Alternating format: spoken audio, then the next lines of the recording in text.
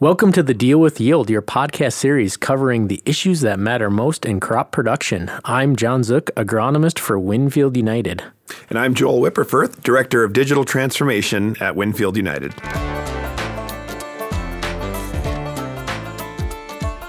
So Joel, today on the show, we are going to dive into corn seed selection for 2020. This year was different for a lot of farmers. What was some of the key learnings that we could take away to help select seed for next year? Well, I think this year, in particular, I don't know, I might have a hard time trusting the data that I have for my own farm just because I didn't plant under what normal would be. And one of my favorite farmers always used to say, normal is just a setting on the washing machine. It doesn't exist in nature. And so, I don't know. I think this is a great year where I'm going to have to look at other environments and see how hybrids performed across multiple environments. And my environment might not be the one that is next year's. So I think seed selection, you're going to have to expand your network this year to really hone in on the performance aspect of it. When we think about seed selection right away, I think everybody's mind goes to marketing and seed guides and this new hybrid that's coming out that's supposed to be 15 bushel better than anything on the market. My quirky mind goes to a project that you and I did a couple of years, well, maybe still ongoing, a few years ago on triangulating different answer plot locations and how the yield in between those actually respond. First time I heard that project, I'm like, wow, this is exactly what we should be doing because my situation in field A, it might be different than field B, but I don't have any reference points around or outside of field A and B to ever make that decision. Yeah, and I learned a lot traveling southern Minnesota where I knew my plots really well, but then somebody would say Danube or, one of those small towns that are in western Minnesota, and I'd go, I just don't have any good reference point for there. So I think this is a great place where we talk about machine learning and data science can help unpack some of the marvels of different environments and help quantify those environments. So we're actually still working on that project to be able to project seed zones, but actually group things. And the new mapping that we've brought together, the map of like planting zones is different than the standard zones that we've been used to in the past. So there's more to come on that project, but we're still working on ways of using data science to make seed selections. So you tell me in a roundabout way that I got kicked off the committee of that project without ever knowing it? It always goes through a commercial staging process, so it's still coming around. Gotcha. So, when you think about seed selection, I think aside from the triangulation deal, I think going back to the next thing that comes to mind for me would be traits. Yeah. Like, what's this trait thing? Smart Stacks versus Double Pro. And one of my biggest questions this year was, because we had 30 below in a lot of cases in the Midwest this year, did we get cold enough in the ground to get rid of a lot of our pests? And then number two, because we've been so wet, did we drown them all? So what's our pressure going to be like for 2020? I think that's one of the biggest questions here that I've been getting this summer. Yeah, you look at these females and any of the corn rootworm females, and a gravid female can lay anywhere between, 300 eggs all the way up to 600 eggs. 5, 6, 800, 1,000, call it. And so, I just look at this and I go, every year has the potential for an epidemic of corn rootworms given the right environment. And so the corn rootworm pressure, it's a constant battle. If you were out scouting this year and you saw some beetles doing some silk clipping, and then, of course, depending upon which variant you've got, they're going to lay their eggs either in the soybean field next to it that you're rotating to corn next year or in the cornfield in and of itself this year. Even, if they're out there scavenging for pollen, oftentimes in an alfalfa field, you can see them kind of drift over there. So I think this BT trait selection piece, you've got to have a handle on what your pressure was this last year, and it's almost like an insurance package for the coming year. Yep. In a lot of the questions of, hey, if you're too wet, remember that those beetles, northerns, westerns, are going to lay their eggs at different depths in the soil profile. Typically, the eggs hatch as a response to growing degree days, but it's not a growing degree day that our crop experiences. Remember, if you're 4 feet deep in the soil, you probably experience way less variation or way less heat than what you were if the egg was at 6 inches deep in the soil. So it's differences in timing of hatch. And when you're in the egg form, when that corn rootworm is in the egg form, it's not susceptible to any moisture, so you don't really drown that out. And because we had really good snow cover this year, I think our soil temperatures, at least across the southern part of the state of Minnesota, that 6-inch temperature did not get much below that 25-degree mark, which isn't enough to ever really take care of any of those insects that overwinter. So certainly getting the right trait. Some of the traits have multiple modes of action in there, and also, if it's severe pressure, you may consider putting an insecticide on top of it. But oftentimes, the trait versus the trait or insecticide, the trait always performs as good, if not better, just because it grows along with the root as that plant grows down. And so as those larvae hatch and start to feed on the corn roots, the trait is the best technology available to help reduce yield drag. So one of the things I get to see every year is through the answer plot system, I see the data come back. And this year we're testing 275 hybrids in the response to, or we call them CHT trials, corn hybrid trials. And so we're testing 275 hybrids. And those 275 hybrids also include the same hybrids with different trait packages. So that data, if you don't believe the traits perform, or if they do, really allows us to sort out, hey, if we have a high pressure feeding area in this zone, if we have a low in this zone, here's how the traits would shake out. And we can actually go back and assess some of the pressure. So we hang sticky traps. I know the answer plot crews were out here the last couple weeks looking and spraying out, doing root digs in the answer plots. So as we get into fall, what we'll do is we'll pluck out roots from a lot of these trials.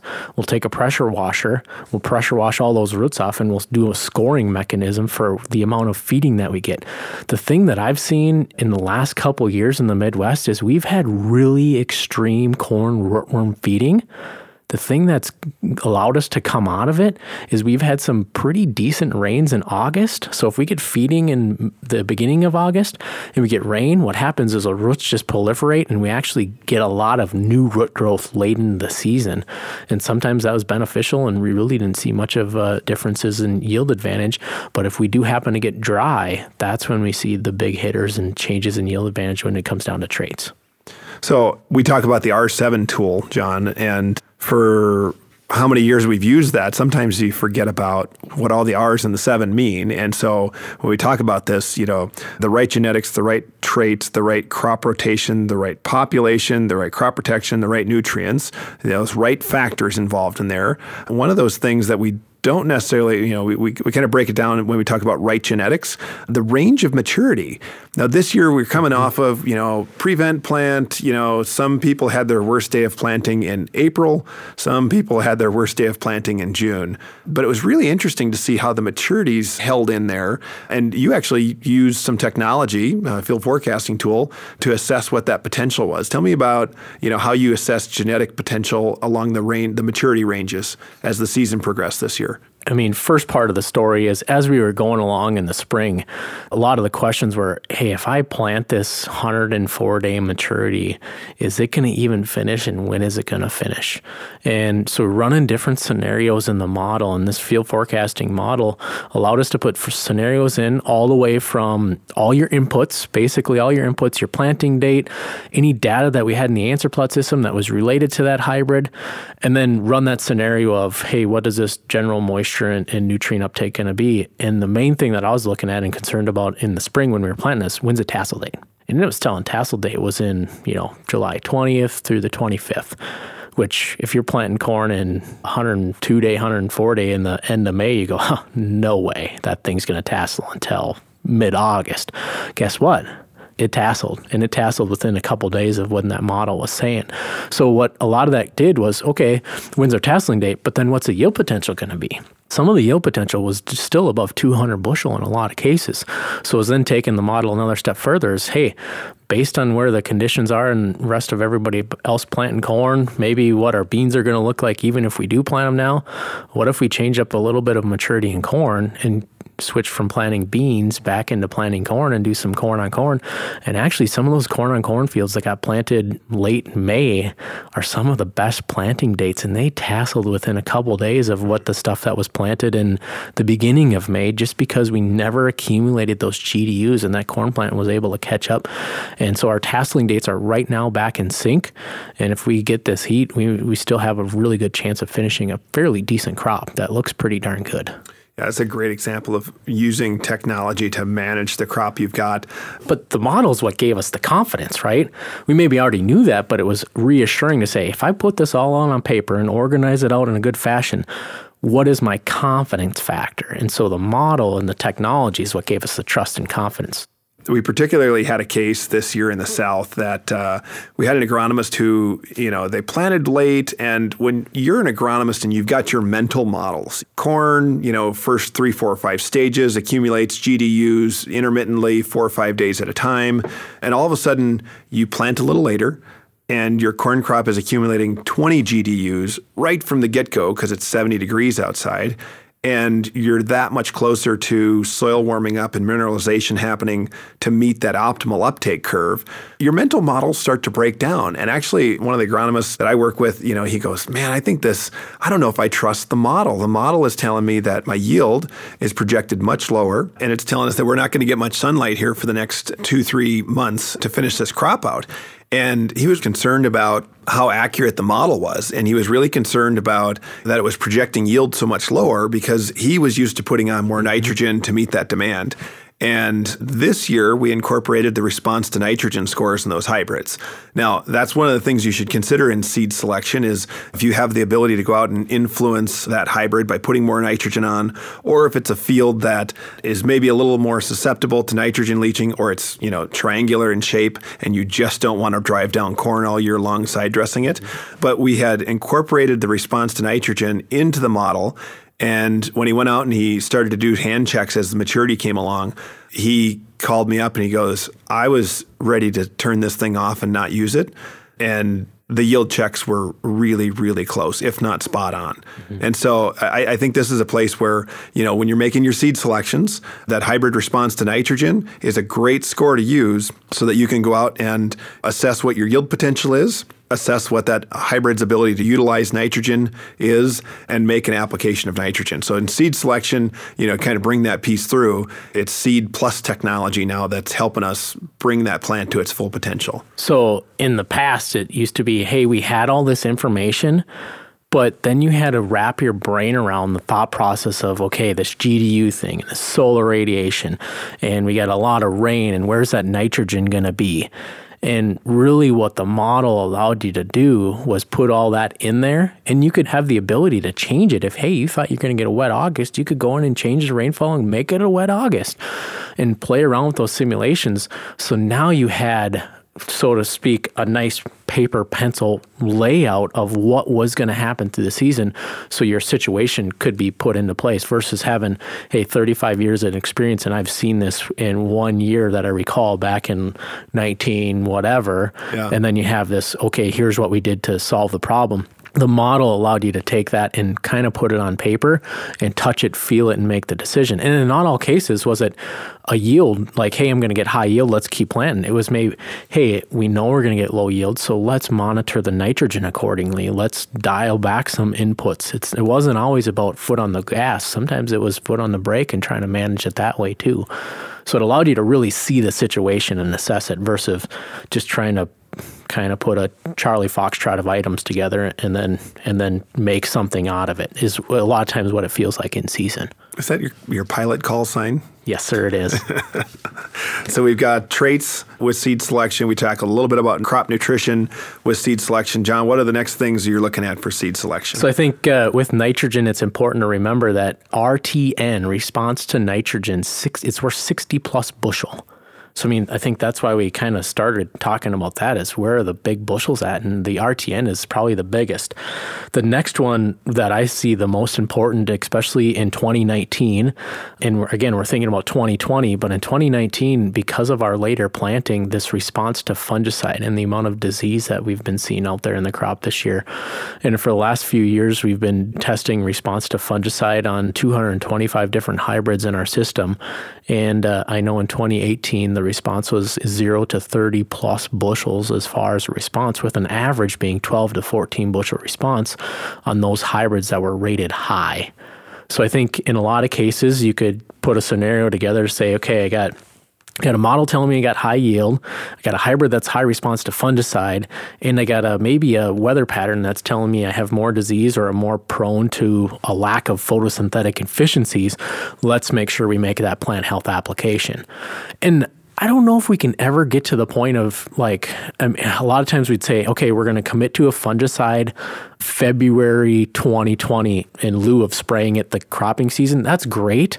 But I think that's kind of always should be like, hey, in the moment, in the season, how well does a crop look? What does a hybrid tell us for response to fungicide? And what are the growing conditions or seasons to help me manage through that process?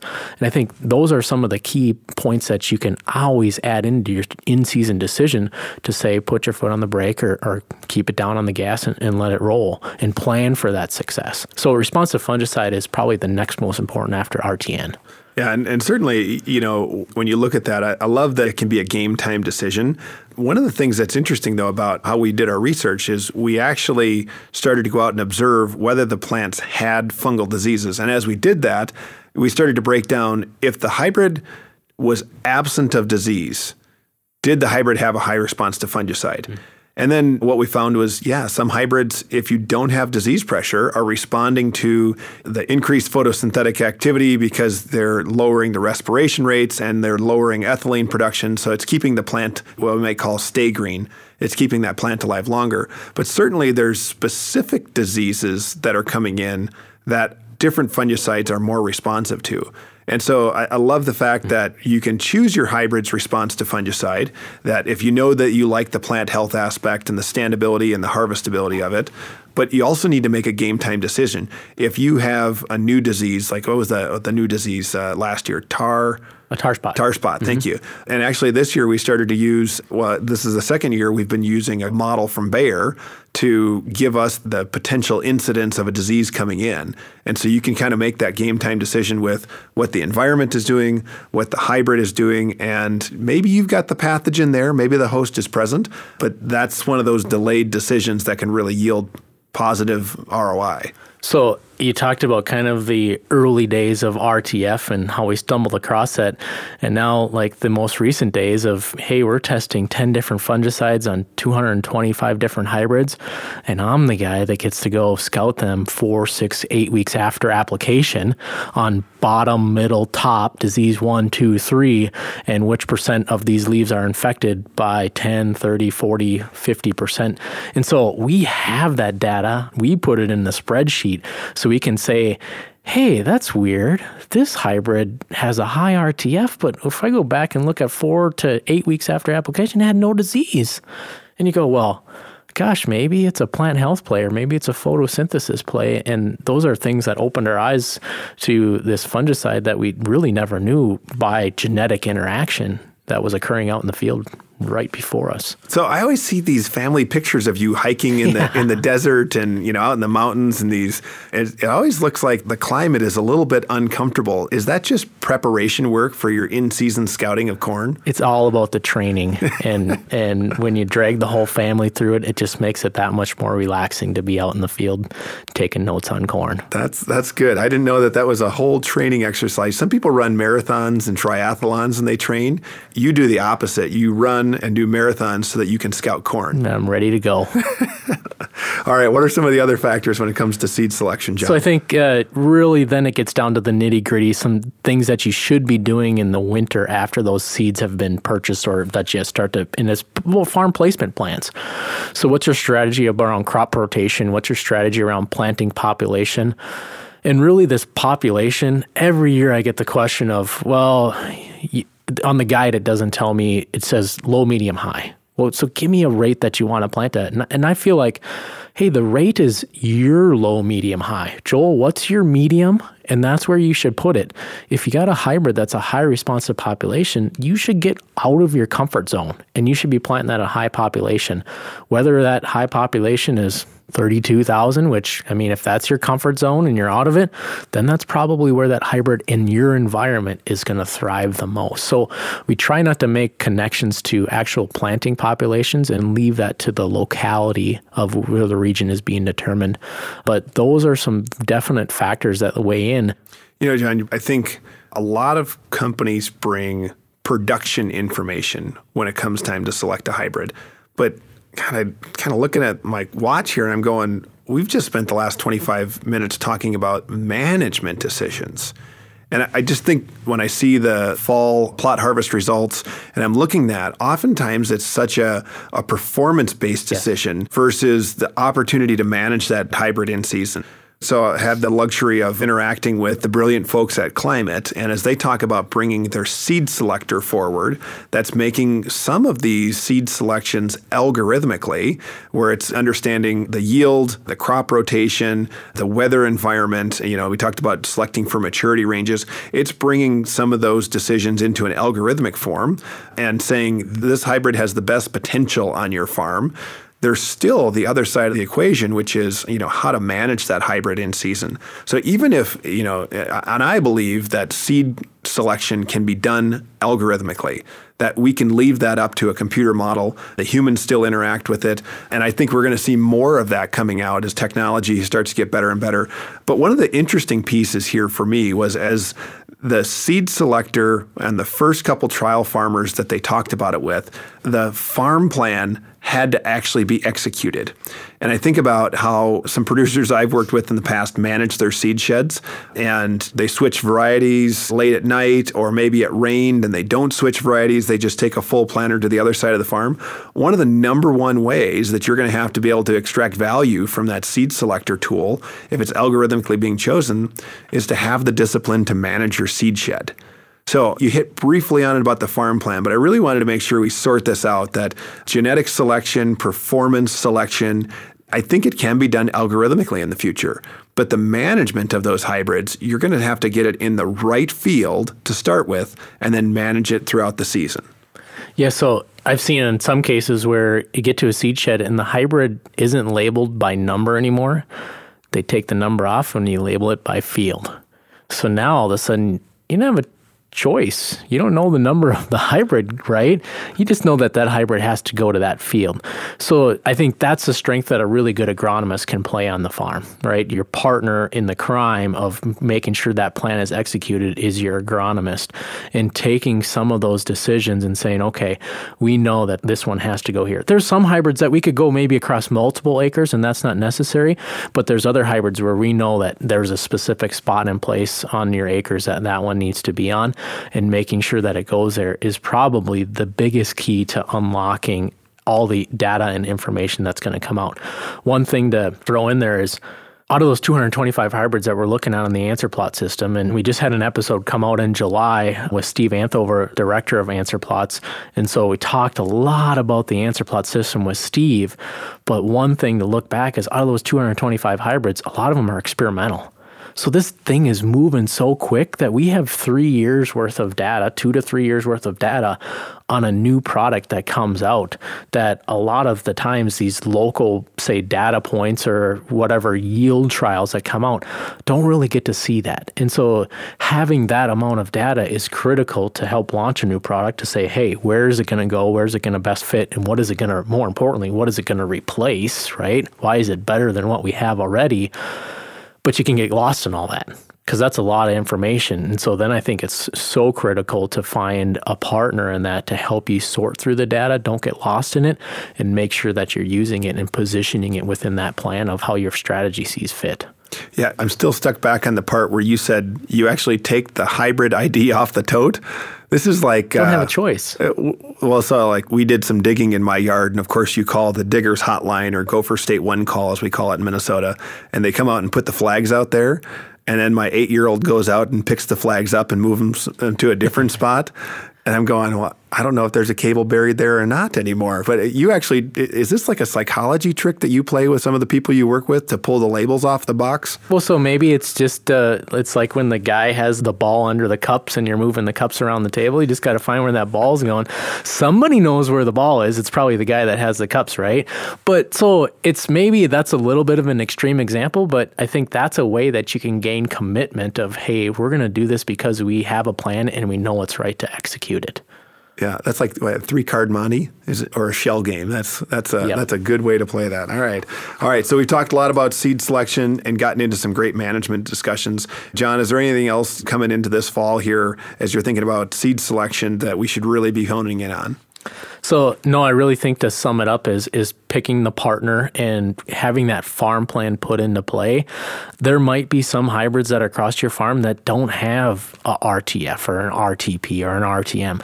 Sometimes that's okay, but a lot of cases we want to make sure that we have that data to make that right decision.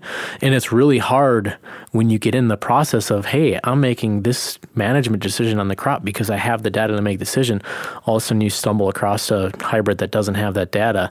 You're kind of lost to, well, how did I ever make that decision before? How did I ever drive the tractor straight before auto steer? It's kind of like, it's one of those things that once you adapt to it, the technology sits into play and it becomes part of your operation.